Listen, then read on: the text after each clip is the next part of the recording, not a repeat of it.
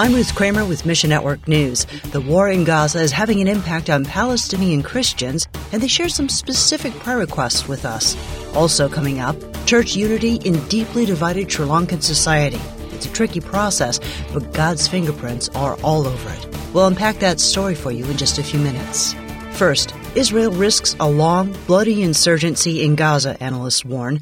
Israel, the U.S., and many Arab states agree that Hamas should be ousted, but there's no consensus on what should replace it. The Palestinian Bible Society's Nishat Feldman says his team is helping Palestinian Christians who are sheltering in Gaza City churches. Our mission is to sustain the Christian presence there and try to help the needy people. We're working hard on aiding the people, provide some food, water, and some medicine and wheelchairs. Meanwhile, fighting between Israeli forces and Hamas militants escalated in the West Bank on Friday. At least 3 Palestinians were killed, while Israel confiscated weapons, ammunition, and surveillance gear. Supplies are running dangerously low amid daily war expansions. We continue to help provide food, but nowadays in the market there isn't any. Even if you want to buy, there's very little, and the prices went up. The future seems bleak for these gospel workers. The Palestinian Bible Society office in Gaza Strip has been hit, and the whole building collapsed. 2 of our staff got injured. Several lost their homes.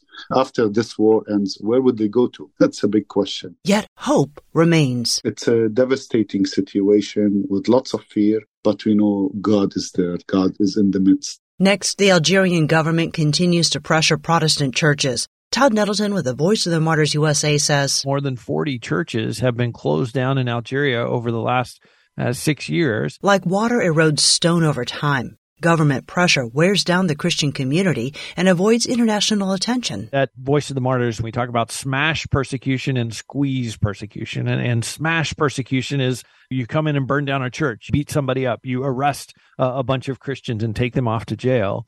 Squeeze persecution is a little different. You try to make them uncomfortable, to make life harder. That's what we're seeing in Algeria. So far, believers have managed to overcome this pressure and continue to work for Jesus. Pray gospel workers won't get discouraged. As you see, your church gets a padlock on the door and you can no longer go there. It would be discouraging. It would be hard to go through that experience. And pray believers will always be ready to share the reason why they hope. Muslims are watching what is happening. I have talked to Algerian Christians who say when their church was closed down, their Muslim neighbors reached out to them and said, hey, we're sorry this has happened to you. We know you guys are good people. They shouldn't have done this. And in Sri Lanka, national division is deeply felt between the Hindu Tamil people in the north and the Buddhist Sinhalese in the south. Greg Yoder with Christian World Outreach says, although a civil war between the two groups ended in 2009, there's still social and political conflict. Even today, there's, Hindus, Buddhists trying to gain power in the government, that kind of thing. So there just seems to be a lot of division. There's even a language barrier. I actually physically watched 2 guys try to communicate with each other. One was Tamil, one was Sinhalese, and they couldn't talk to each other. I mean, they're using hand motions trying to figure out what the other one wanted. So even that can cause a division. Christians are a minority in Sri Lanka, and in one church, you'll see Tamil and Sinhalese believers worshiping side by side. CWO works with 3 staff members in Sri Lanka on gospel outreach initiatives. 2 of the men, one is Tamil and one is Sinhalese.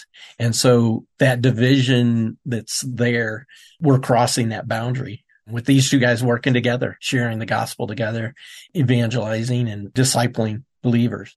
Mission Network News, a service of One Way Ministries. This month, Sat7, a Christian satellite television ministry to the Middle East, North Africa, offers a free sample of Dare to Believe, Stories of Faith from the Middle East, from Dr. Terry Ascott, founder of the ministry. He combines his exciting personal story with the birth and growth of a media network which now broadcasts the hope of Christ to millions in Arabic, Turkish, and Farsi. Get your copy when you click on the banner ad at missionnews.org. That's missionnews.org. I'm Ruth Kramer.